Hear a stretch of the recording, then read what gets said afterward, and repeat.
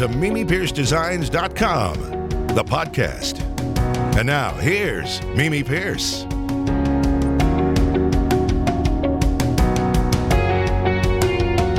Hello, friends. Oh, no, that voice just threw you off, didn't it? I'm not Mimi Pierce of MimiPierceDesigns.com, the podcast. I'm her husband, Jim, because Mimi is on assignment this week and could not be a part of this podcast. But I said, let me do a little bit. Let me just do some of this here if I could too. And she said, okay, but I must screen it first. I must, when you're done with this, I must hear about it too. So she let me do it. And it's good to be a part of this and be a part of the Mimi Pierce podcast. It's kind of like when Carson used to have, Johnny Carson used to have fill-ins. David Letterman and all those had at one time. I'm the fill-in this week. But thank you for that too. But Mimi is on assignment. So I hope you'll bear with me. But you know what? This is Olympic time. I know that not everybody is into the Olympics. And some are for different reasons. But it kicked off this just this past Friday night with the opening ceremonies. And here I'm.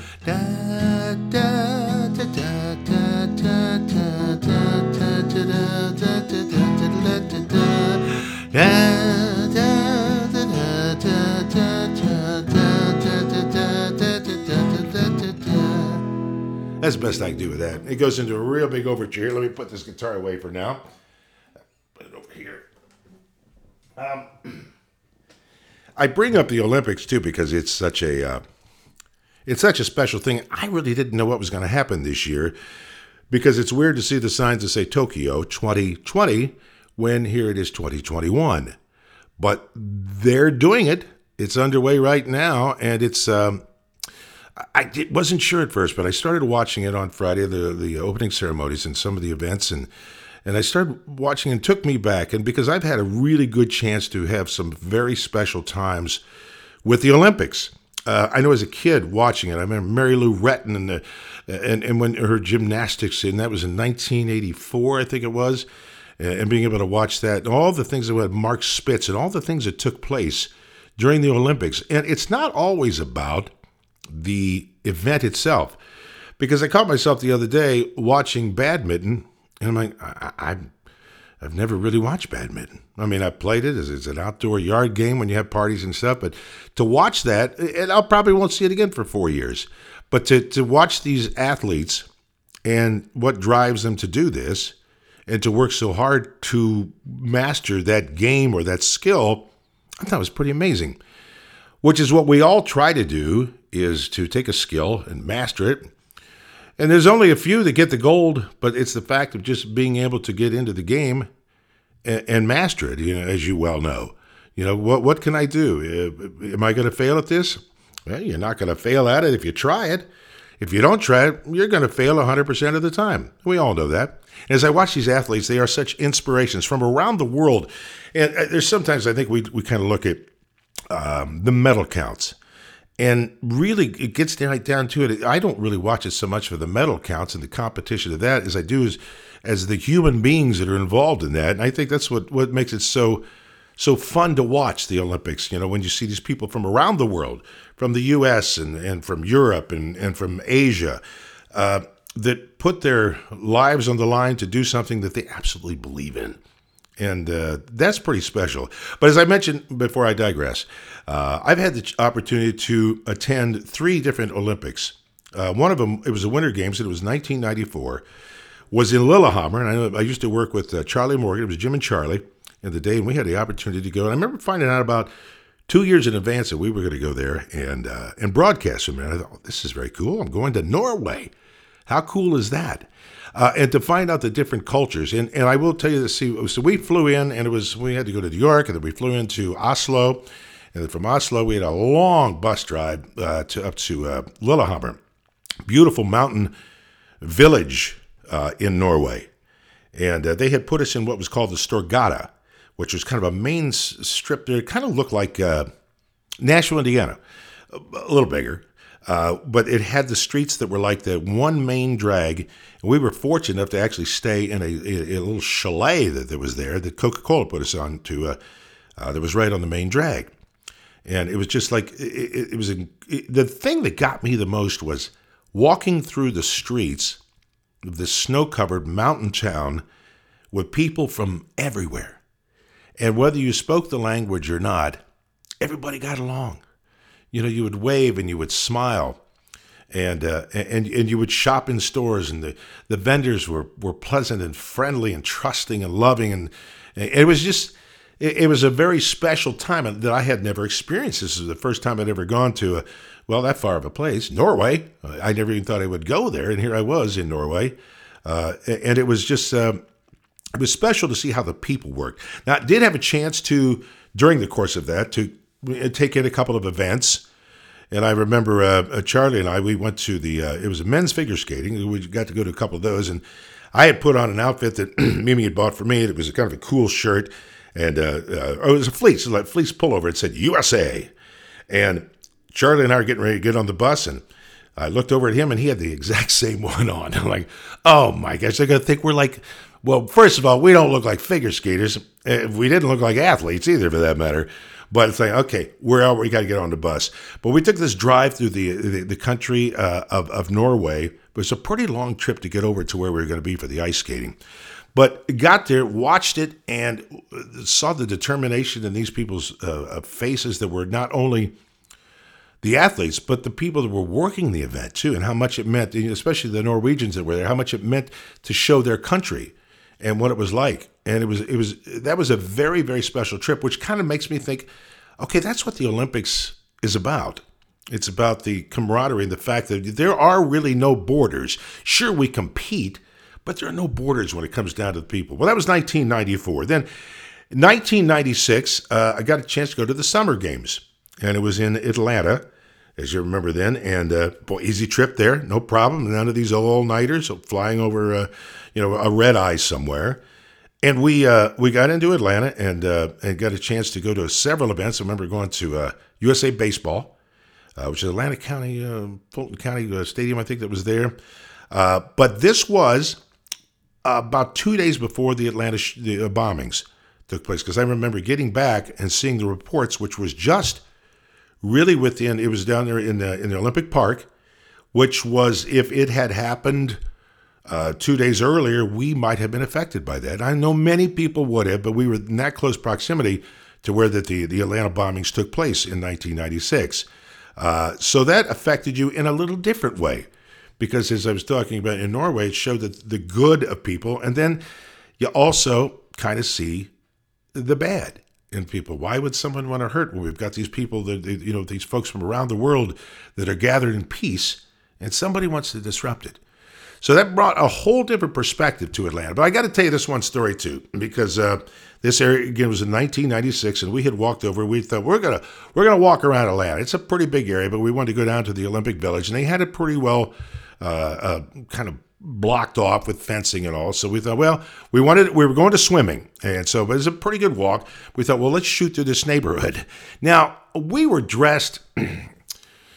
What would they say at the time? I guess it was kind of what they'd say is kind of preppy. I had some nice shorts on, and we're going through a rather rugged part of town that we weren't aware of. Let me put it this way.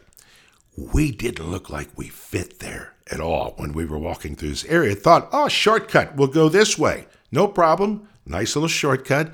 And here I think I had some Tommy Hilfiger, shorts on. It was real colorful on. It just wasn't quite that kind of an area. Now, the only thing I think that saved us in that from not getting hurt is we looked so conspicuous that they had to think to themselves, these are cops. Nobody's coming down here looking like that. These guys are a setup. They are cops. And we did make it through it.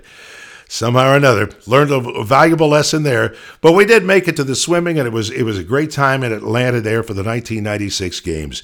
And then we move on to, I got a chance to go to Nagano, Japan. This was with Kevin, and it was in 1998.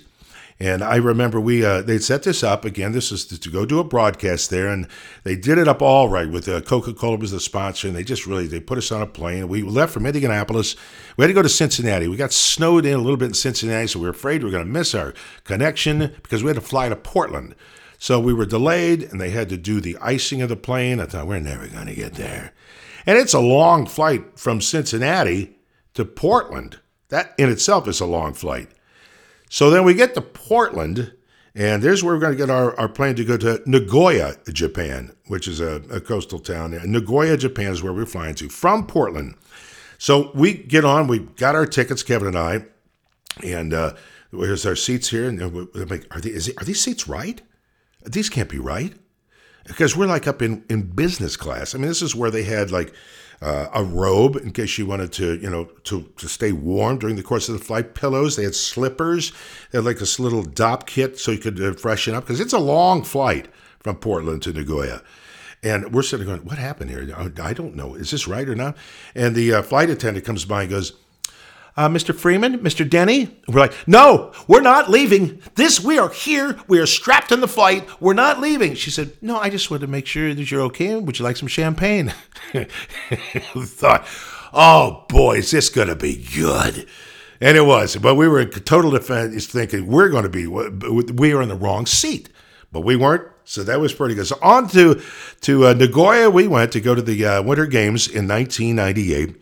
Landed, and the thing is, when you leave and you're heading west, you follow the sun all the way. So it really never got to be dark until we actually got to Nagoya and started getting on the buses for what was another 2.5-hour drive to Matsuyama, which is where we were staying in Japan. And it was a wonderful hotel. I mean, obviously exhausted. Got there, got a good night's sleep. And got up the next morning, and then they asked us, and this was like at the beginning of the Olympics for Nagano. They said, would you like to go to the opening ceremonies? Hello? Yeah, we're going to go to the opening ceremonies. So Kevin and I got a chance. We got up. It wasn't all that early because the time changed at all. And it was a daytime opening ceremonies, which is a little different because you don't see that much anymore. But just the way it was and the time of that and all. And this was 1998.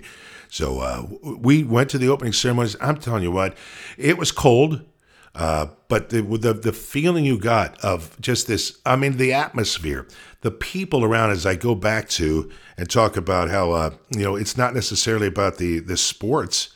It's about the people and the unification of the world.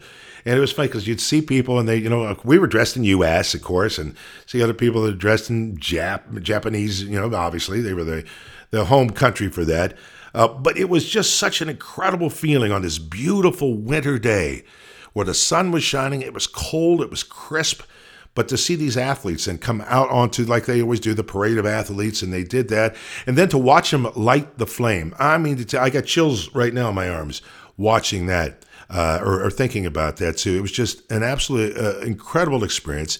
We did then, the next day, we had to go into Nagano, which, as I say, was a long flight. And when we were doing our broadcast for the morning show, it would be 8 o'clock at night there, I believe. And so you wouldn't be done until midnight, probably. But the streets of Nagano, again, were just absolutely fantastic. We would go early and walk through it, and just the people alone from all over the world.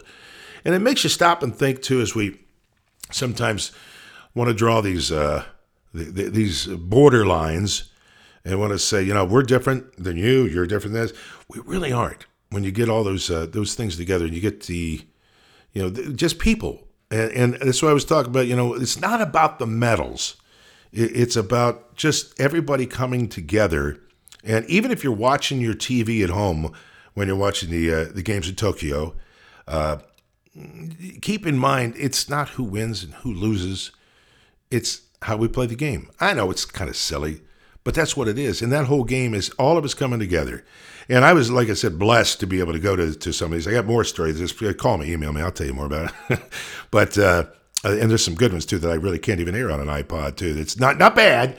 Just embarrassing situations, too. But I guess that's what I look forward to so much every time the Olympics come along is the fact of watching not only the athletes and the things and the perseverance and what they've gone through to get to the point that they're going to, but the fact that they all come together. And even during the course of some heavy competition where you can see some real battles going on, and sometimes they don't like each other, they find a way at the end to really come together. And I think that's just great. I think that's what the Olympics symbolize. It's just people coming together. And that's why when it started this year with all the changes, and it says Tokyo 2020, and here it is 2021, I thought, it's not going to be the same. But kind of said, let's sit down and watch some of this and find out about who these people are and their stories, because those stories affect our lives. Because I mentioned earlier too, it's not about winning; it's playing. If you're not gonna play, you're not gonna win. If you don't play 100% of the time, you're gonna lose. But if you play, you got a real good shot of winning. So I won't keep it because I'm the guest host. Let me get this one more time. Here we go, right here. Because I know, and maybe you'll be back next week here.